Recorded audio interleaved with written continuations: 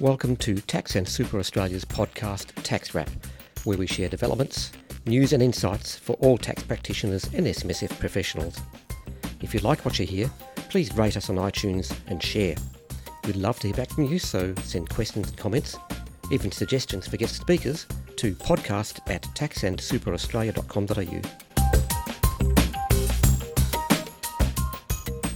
Welcome, listeners, to the Tax Wrap Podcast, episode 170. I'm your host, Steve Burnham, and today I feel very privileged to bring to you what I consider a special Tax Wrap podcast, which is where I get to, we've got to record a conversation with the Chair of the Tax Practitioners Board, Mr. Ian Taylor.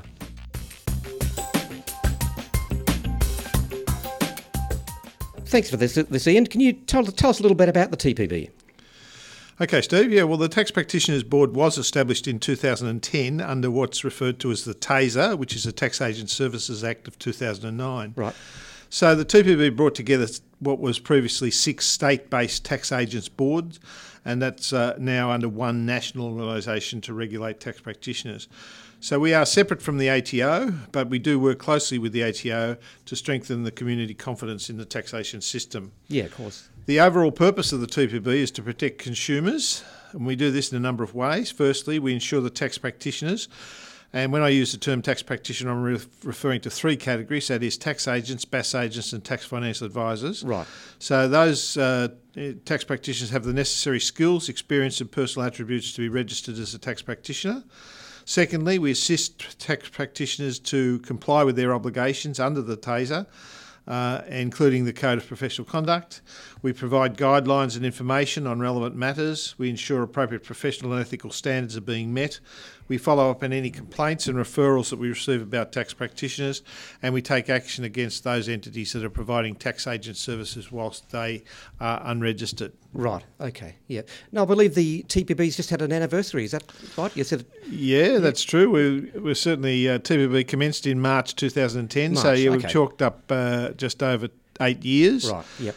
When we first started, there were just 26,000 registered tax agents. I was going to ask you, how many I've always wondered how many tax practitioners there are. You probably have the figures right there. Well, I do, in fact, yeah. So when we first started, there were only 26,000 in total. There are now over 77,000, so it's been quite significant growth. Yeah. And the main reason for that is that we have 2 additional categories other than the tax agents, which I referred to before. Oh, yeah. And that's the tax financial advisors, of which we've now got in excess of 19,300. Wow. And we've also got 15,500 BAS agents as well. So right. all up, 42,000 tax agents, 19,300 TFAs, and 15,500 BAS agents, so in excess of 77,000 in total. That's quite a chunk, yeah. Interestingly, with the tax agents, 71% of those are individuals, therefore we've got 29% which are companies or partnerships. Of the BAS agents, we've got a similar number, 72% of those are individuals, and the numbers also fairly similar with TFAs, that's 68%. Yeah. So in the category of, or in the case of those tax financial advisors, we're a joint regulator with ASIC. So every one of those tax financial advisors, the 19,500 of them are, in fact, also registered with ASIC. Yeah, because they are giving advice, therefore it's required, I suppose. Correct. So, but who does need to register as a tax practitioner with the TPB? Okay, so really anyone who provides a tax agent service, a BAS agent service or a tax financial advice service for a fee or other reward must be registered with the board. Yep. Now, these services are defined within the legislation. I won't go into all that detail here now, but they are defined. A fee is required, and that's considered a payment for the services.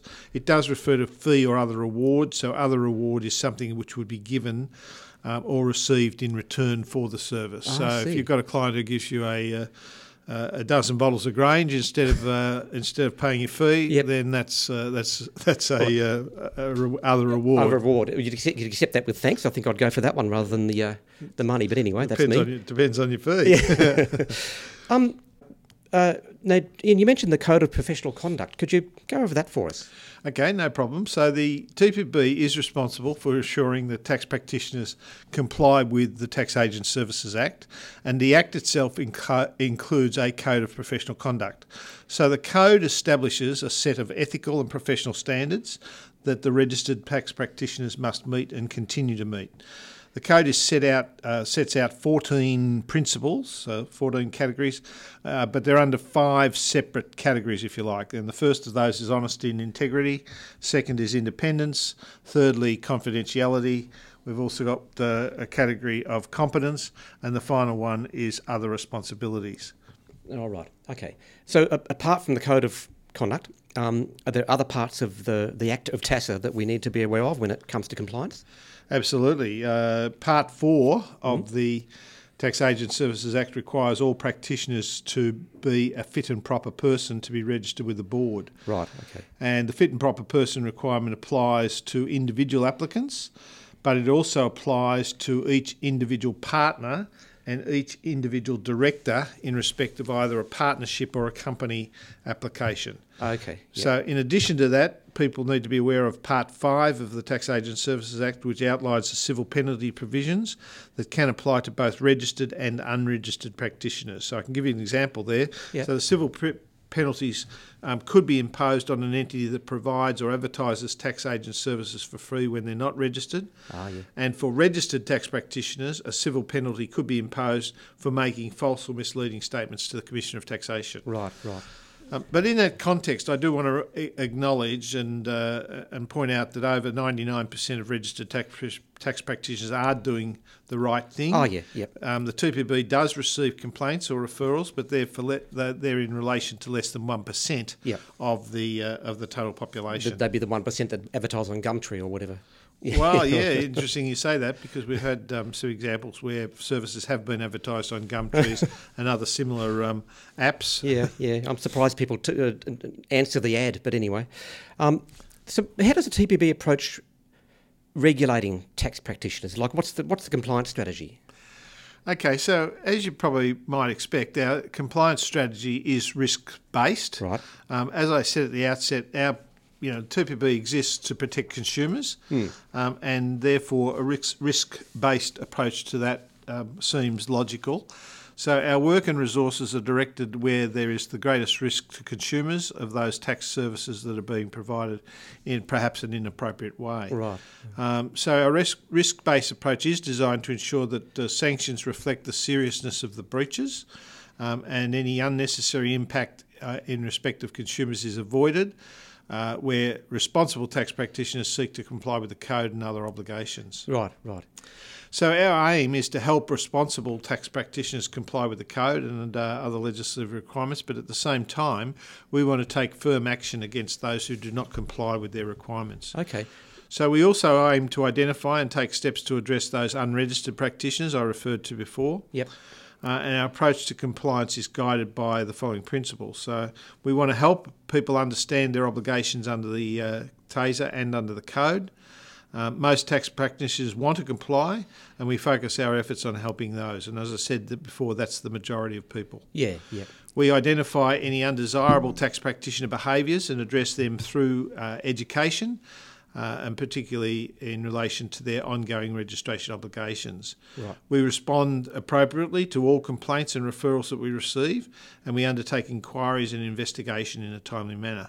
We do get up to 1,600 complaints a year, so it's not insignificant No, in not terms at of all. the number of complaints, and we have to investigate all of those and take action in respect of each of those. Yeah. So we exercise sound judgment and use available powers under the TASA. And I'd also point out that the people that will be making the decisions in respect of these cases that come before the board are in fact all practitioners as well. So all the board members, one way or another, we're all part-time, but we're also all practitioners. So that means we've got practitioners making judgments in relation to practitioners. So you know what's going on and you know the game. We know what's going on. We're not public servants. No. Not public servants sitting in judgment of others. We're practitioners sitting in judgment of practitioners, and I think that's a good space to be in. It is. It's a good thing to know too. So what do you do? What does the TPB do when it finds out that a tax practitioner may be doing the wrong thing? Okay, well, there's a number of different ways we can find out Yep. about a particular behaviour, and I'll perhaps come to that in a minute or two. Yep. But firstly, we review the complaint or the referral to identify the issue. We then make some preliminary inquiries, such as contacting the complainant to clarify the details or to collect additional information. Rarely do we get a complaint that comes in with everything we need to proceed, so we do usually have to go back and seek additional information. Oh, right. So the next thing we do, having established that there is a case, it looks like there's a case to answer, we contact the practitioner to let them know that we have a complaint on hand and we seek their input. So this is often through what we'll refer to as a please explain letter. So once we've determined that there is an issue that the TPB can deal with, then we may commence an investigation. That is, if we can't solve the problem beforehand, we'll go to investigation. Now, it's important to note that if we commence an investigation, this makes it a formal process, and it gives us authority to deal with certain things in a different way once we've commenced an investigation. Right. There are some things we won't get involved in. So, for example, if it's a fee dispute, then we say that's a commercial matter between the client and the practitioner, and it's not something that we get involved in. They can work that out through a fair trading agency, consumer affairs, or whatever. It's not something that we're interested in. Yep. So the other thing, of course, we can't award any monetary compensation to a client for any loss that they might suffer. But, of course, we do require, and it's also a code item, is that under the code, practitioners must have professional indemnity insurance, which is designed to compensate clients for any loss they may suffer. But the board itself can't award any monetary compensation to a client of a practitioner. We can only sanction the practitioner itself.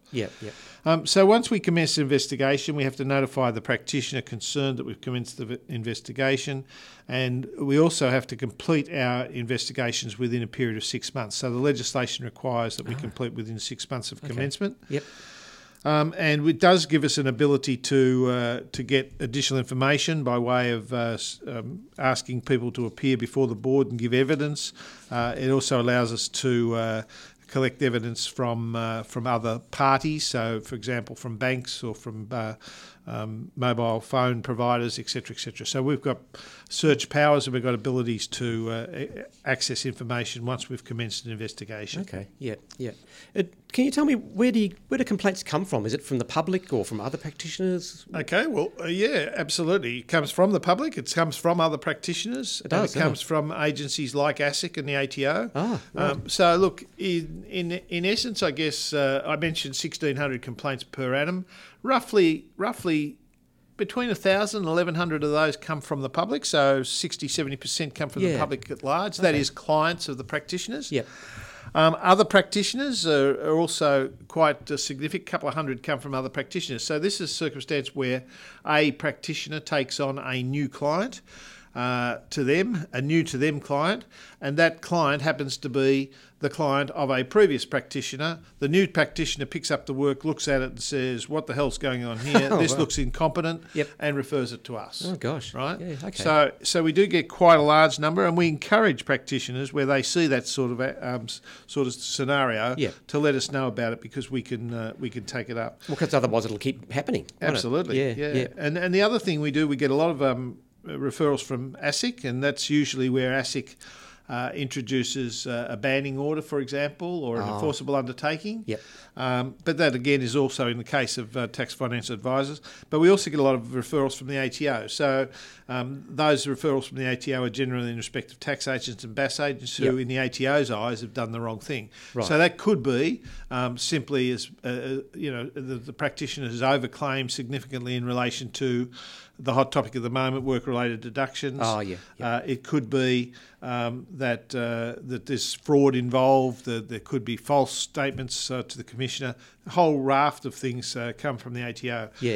And so we do get about a couple of hundred referrals from the ATO each year, and they can result from as a result of ATO having conducted an audit in the first instance, perhaps on a client of a practitioner, and then extending that to other clients of the practitioner, seeing that there's a long-term issue there in terms of the way in which the practitioner is behaving, the ATO would then refer the matter to the TPB. Yeah, I've heard stories about, like, say, the travel allowance rorts being more or less fed by a practitioner, but absolutely. that And I mean, must in the happen. current climate, your members will be aware of the fact that the Commissioner of Taxation has, made a fair bit of noise about overclaiming of work-related deductions, and indeed the ATO have identified that for this financial or this tax year, if you like, the year ended 30 June 18, which returns will start coming in the very next few weeks, etc. That the ATO is focusing specifically on work-related expenses, and is focusing not only on self-lodgers, but it's focusing on those returns that are prepared by agents as well. That's right. There was that Chris Jordan speech a little while ago about tax practitioner prepared returns aren't necessarily the best, which I don't know. I'll take issue with that, but it was earlier this year in a Tax Institute conference up in that's right. Cairns that he made those statements. Yeah. Now, you mentioned the ATO, but also ASIC. What sort of behaviours does ASIC bring to your attention? Well, with ASIC, we get notification from ASIC of any compliance action they take against registered tax financial advisors. So it's more that category. Registered financial advisors, I should say. ASIC doesn't deal with them from a tax perspective, but it's usually ASIC. The person's either going to be an AFSL. That's a licence holder, or alternatively they're going to be an authorised rep or an employee rep of a licence holder. ASIC will have had a referral to them, and ASIC will take action. Most commonly, I guess ASIC's response is to apply a banning order, which simply means that they can't practice for a period of time, and ASIC can in fact hand out a lifetime banning order. So when there is a banning order, ASIC tells us, and we then look at the practitioner. If they're registered with the board, in all probability we then terminate their registration with the board as well. For the same reasons as ASIC have. Right. But there also, ASIC does have enforceable undertakings, and again, we're privy to those enforceable undertakings if we feel that that the reason for those enforceable undertakings haven't been entered into are sufficient for us to take action against the practitioner, and then we will. Fair enough. Now, earlier you said that after you receive a complaint, you make preliminary inquiries. So what does that entail? What's a preliminary inquiry entail? Okay, so preliminary inquiry is really that first stage of the process. As we indicated, when we get a complaint or a referral, we often have to go back to the complainant and ask for additional information. Sometimes we also go, well, if it's the ATO, we might ask the ATO for additional information, etc., etc. So the first step in it is that in that preliminary inquiry is to get and gather additional information, to make inquiries, contacting the person who made the complaint. It also involves providing details of the allegations to the tax practitioner concerned, and asking the practitioner to give us his or her take on those particular allegations. Okay. And sometimes you can get nasty clients who are out to cause people a problem, cause people an issue, and the practitioner will tell us about that pretty quickly. But as I said, we are practitioners making judgments in relation to other practitioner behaviour. So, we can pretty quickly pick up if a client is being vindictive, if it's holding water or not. That's right. If it's got legs, we'll determine pretty quickly that it has. Whether the legs need to be broken or not. So after the preliminary stuff, can you give us some detail about the formal investigation stage? Okay, so after we get past that preliminary inquiry stage, and we do believe that it's something that we can act on, so it's within the scope of the remit of the TPB. It's not a fee-related matter, for example. Then we will then after the preliminary inquiry, we'll decide to go to a formal investigation. As I did mention before, once we get to that process, it is a formal process, and we have to notify the practitioner that's affected by it. And as I said, we have to ensure that investigation is then completed within 6 months of the commencement of the formal investigation. We do have certain powers that we can exercise during that period, and that can be in relation to information, documents and other items, and taking possession of those. And as I said, we can also have a person or require a person to appear before and or give evidence to the board in relation to certain matters. Yeah, I see. So following the investigation, we'll decide whether there has been a breach of the TASER that's occurred or not, and what actions that we take. Now, all those decisions in relation to sanctions will be determined by what's referred to as the Board Conduct Committee. And the Board Conduct Committee comprises a minimum of 4 board members. Now, the reason for that is the Act actually says that any appellable decision of the board has to be completed by a minimum of 3 members. Right. We go with 4 because if there's any conflict of interest, a board member might know the practitioner or have had dealings with them in the past, etc. We ensure that there's no conflict of interest in board member knowing the person, etc., etc. So it's funny you should say that because it's actually can be a small world, the world of tax practitioners. It can, and when a number of us as board members have been around for a long time, so you do run into people, and so any decision that's made by the Board Conduct Committee is a decision of the comprising of a minimum of 4 board members. And as I said before, there are 8 board members. All of us are practitioners one way or another. Okay. But it's a formal process. People have an opportunity to put their case, usually in writing. Many of them will have those responses prepared by solicitors or barristers indeed. So they have that opportunity to put their case in a formal way as well. And the board considers all of the submissions we've received, and finally comes to a decision. So as I said, we got 6 months to complete the investigation. Once we've made the decision, we've got 30 days to finalise the decision and notify the practitioner. Where we take action to either terminate or suspend or terminate, we have to also notify the Commissioner of Taxation, because termination or suspension means that the practitioner doesn't have their continued access to ATO via the portal or by way of electronic lodgement or practitioner lodgement, the PLS as it's now called. Okay, I see. So if a breach of the Act of TASER is found to have occurred, what happens? Okay, so when following the investigation, the case goes to the Board Conduct Committee, as I mentioned. The board then considers all the evidence that's provided, makes a decision first as to whether or not there is a breach of the TASER, and if there is, we then have to come up with a sanction, so the board decides, and obviously the severity of the case determines the nature of the sanction. The least of the sanctions we can apply is a written caution. That is often a case where there might be just one misdemeanour, if you like, one mistake. It's a written caution. If you like, slap on the wrist, make sure it doesn't happen again, that sort of thing. Is it cumulative? I mean, if it does happen again, does that first caution bear any weight? Absolutely. Okay. So, we're aware of previous activity by an agent when we come to those subsequent decisions. So we can also, and we do often, apply a written caution together with an order. And an order is usually for a person to do something or not do something. Now, so for example, the order might be for a person to complete a course of education in relation to trust account management, for example. Right. An order might be for a person not to receive any client refunds to their trust account. So if there's been a history of a person misappropriating client monies, then one way we can stop them doing that is to ensure that the client monies go direct to the client rather than to the agent. So we could order that the person not receive any monies through their client trust account. We could order them to do a course of education, and that's a very common outcome in many circumstances. Now, in the worst cases, I guess then the next step is to either suspend a person or to terminate them. And so in the very worst cases, we will terminate. Unlike ASIC, who is able to impose a lifetime ban on financial advisors, we're only able to impose a ban of up to 5 years. I see. So we can terminate an agent and say that the decision is that person cannot reapply For any period, we like up to 5 years, but the right.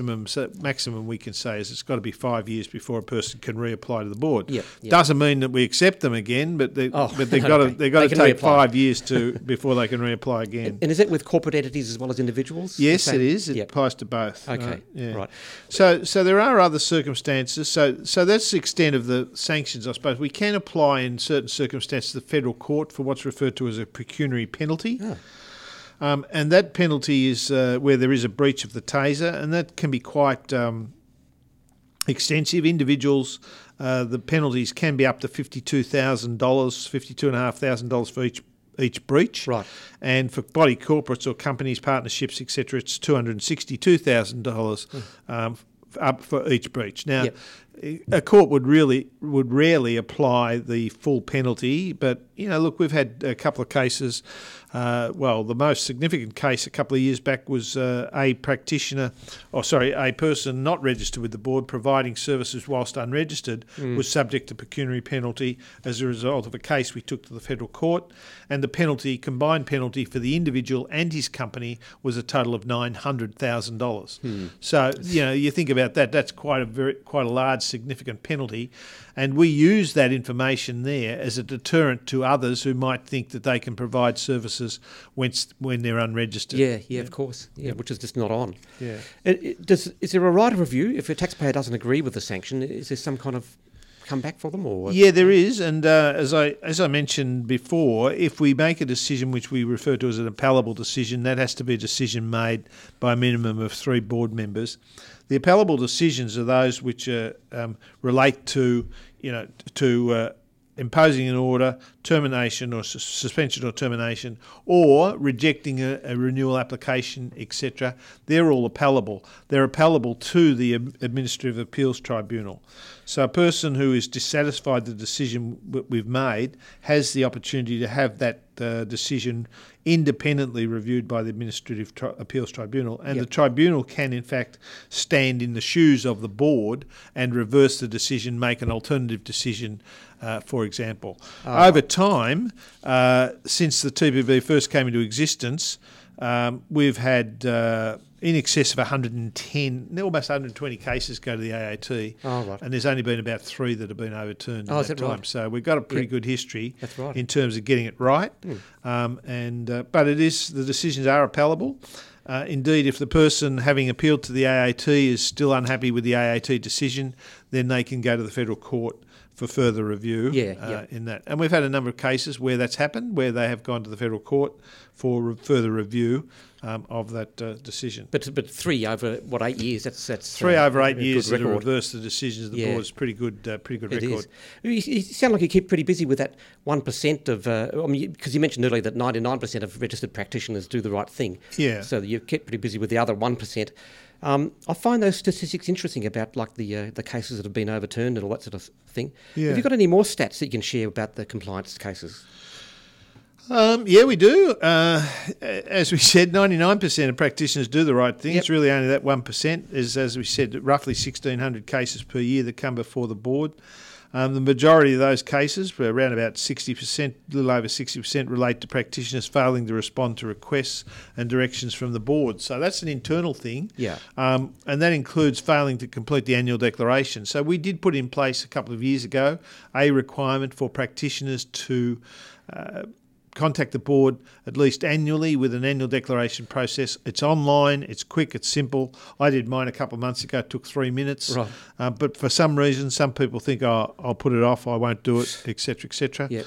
At the end of the day, if they don't, then they're given further opportunities, but ultimately if they fail to comply, then they're out, we terminate them. Oh, right. So there are a lot in that category. The remainder of cases, there's probably about 6% of the cases relate to unregistered service providers, and I've mentioned those previously.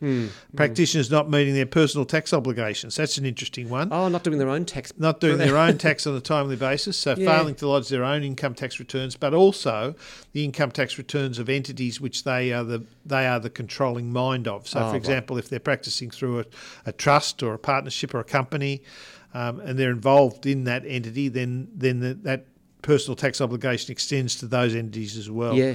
Or entities of which they're a director, That's right. Trustees, for example. Yep. So not meeting your own personal tax obligations is one that's increasing, and that's come about as a result of the annual deck, because we now ask that question in the annual deck. Oh, see if they have any other entities they need to take care of. Well, we ask whether or not they're up to date with their personal their tax own. obligations. Yep, And if they yep. tell us they're not, then we follow up with that. We check it out with the ATO, etc. Okay, yep. So we can find that information from the ATO. Yeah, yep. So look, the other cases we get, often not acting in the best interest of clients, service not provided competently, sometimes issues around honesty, integrity, and some fraud cases that come through. Yep. Honesty and integrity often is around situations where I mentioned previously about that order, for example, relating to return of client money, so refund monies being unreasonably withheld by practitioners Yep. and not passed on to their clients.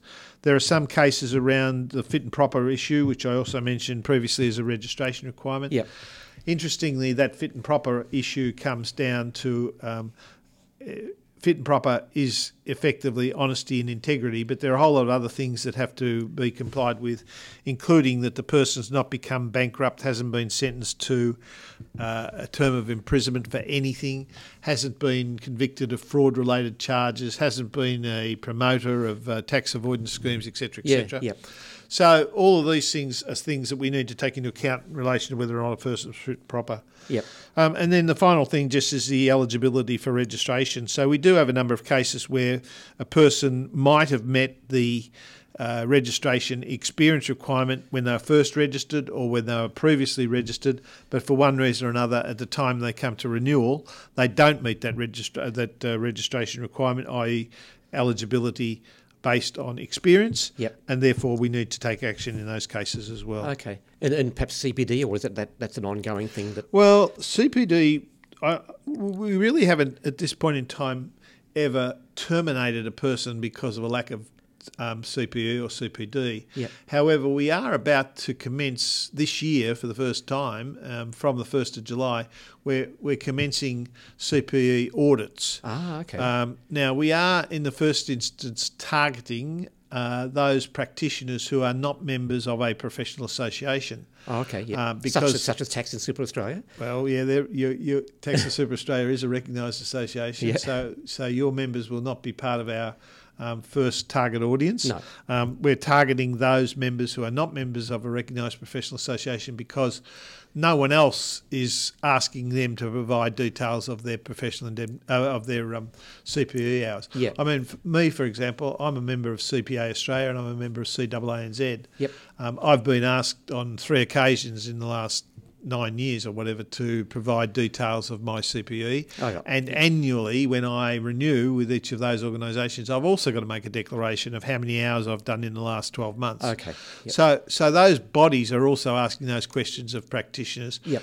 If they're doing that, we don't need to do it as well. No. But so our first target will be those practitioners who are not members of a professional association. And indeed, we're probably going to be reasonably accommodating in the first instance. So if we get their house find in order. if Yeah. we find that a person has not completed the required number of hours in CPE, we're most likely going to give them some additional time to catch up Yep. on what they've missed, but also ensure that they continue on a go-forward basis that they comply. So we monitor them, and if they were going to then fail to comply, then we would take stricter action No, I see. in that category. Yeah, yep. So, getting back to those compliance cases, what are some of the outcomes that can come out of those cases? Well, look, overall, although we only had 1,600 complaints or thereabouts each year, we do have a number of cases which involve multiple complaints. So a practitioner might be in more than one category. So they might be failing honesty and integrity. They might be failing in the context of providing a competent service. They might be failing in the context of failing to exercise reasonable care in ascertaining a client's state of affairs and or applying the tax laws correctly. Right? They might be failing in relation to CPE. PII, and they might be failing in relation to providing the board with an adequate response on a timely basis. Oh, right. Yeah. So just overall, I guess roughly 40% of all the cases we deal with, we try to solve those cases with what we refer to as an education outcome. Yep. So we make the practitioner more aware of their circumstances, and essentially we're looking for a response from the practitioner that they acknowledge that they've made a mistake and that they're prepared to take appropriate education action to ensure that that's not going to happen again. I see. Yeah. We do, in fact, find that in a number of cases, the fact that we have an investigation on foot in relation to a practitioner can cause them to surrender their registration. So they decide it's all too hard, they'll get out, and they surrender their registration. That has happened, has it? Oh, yeah, regularly. Oh, yep, gee. regularly. In fact, it was happening so regularly that we had the legislation changed so that if the board considers that the person has potentially breached the code and wants to surrender, we can refuse to accept the surrender and continue with the case and terminate the person. Oh, really? And we could do that in circumstances where we felt that it was obviously at the worser end of the scale. Yeah, whether it's actual fraud or gross dishonesty. And we don't want the person simply to avoid a sanction by surrendering their registration. Oh, no, I see. Yep, fair enough. Well, okay, a lot of other cases, there's Yeah. no breach found, and in other cases, a practitioner changes their behaviour. Some of the cases are outside our jurisdiction, e.g., they could have happened. The timing of them could have been prior to the TPB coming into existence, etc. Right, I see. So, if you look at last year, for example, I think. Or this year to date, 250 sanctions applied, 157 written cautions, 67 orders, 4 renewals rejected, and 22 terminations. Oh, there you go. So no suspensions, but that's 250 sanctions applied in those circumstances. Yeah. Just do you feel that though the number of cases, sanctions, terminations, whatever, is going up or down, or is it fairly steady? It's fairly steady. Okay. Over the last probably 4 years, it's been reasonably steady. Yep. But that's good, the fact that it is reasonably steady, because, in fact, the population's been growing. So, that's true. In some respects, I suppose, a bit like the road toll. The road toll's either steady or going down, and yet the population number of cars on the road's increasing. So we've got the same circumstances. Number of referrals, etc., to the board's relatively steady, but the population's growing. So that's probably a good trend. So the population of tax practitioners, of course. Absolutely growing, so, I mean, our members as tax practitioners, what should we do if we suspect that a registered tax practitioner is doing the wrong thing? Okay, well, I did mention before that we do get a number of complaints that come to the board from other practitioners about practitioners. So there's a lot you can do, the members can do, in terms of helping us maintain the integrity of the tax profession by letting us know if they become aware of either somebody they think has done the wrong thing or somebody who's providing services whilst they're unregistered. Now, in particular, I suppose, if a practitioner thinks that somebody else is doing the wrong thing, in essence what they're doing is they're judging the behaviour themselves. They're saying to themselves, well, look, in the context of what I know, based on my experience, based on my professionalism, what I'm seeing here doesn't cut it. So they're making their own judgment about whether or not the other practitioner has been reasonable in the way that they've understood the client's circumstances, in the way they've applied the law, whether they've been honest and acted with integrity. So if the other practitioner feels that is the case, then we do encourage them to notify the board, to give us details. They're probably going to need to get their client's permission to do so. But bear in mind, as I said before, we, the board, are practitioners judging the practitioner. And if one practitioner who is the new practitioner to that client feels there's a problem, then in all probability that we would come to the same conclusion. Yeah. So it's all a good thing because you want clients to keep coming back. You want clients to trust the practitioner. That's right. Sector. It's all about creating trust and understanding, and the fact that clients can expect to receive a competent service from whoever they go to, regardless of whoever they go to. That's right, exactly. And unfortunately, I mean, we do have some people out there who do market their services in a way which is not entirely professional, I'll say. Yep. Like, for example, there are people out there that say, come to us, we'll amend your prior return because the previous practitioner won't have claimed everything you're entitled to. Well, that's not necessarily the case, and sometimes the practitioner advertising those services may well then be fabricating claims and getting additional refunds. Yeah. Well, that's not a good model from our perspective. Short-term gain, but it doesn't help the industry as a whole. Correct. Yeah, exactly. Okay, that's all very interesting. Thank you very much, Ian. It's cleared up a lot of things, and it's certainly answered a lot of my questions, and I assume the listeners out there will have a lot of their questions answered too. No problem. Thanks, Steve. Okay, so that was the chair of the TPB, Mr. Ian Taylor, telling us all about how it works. Please join us again next time.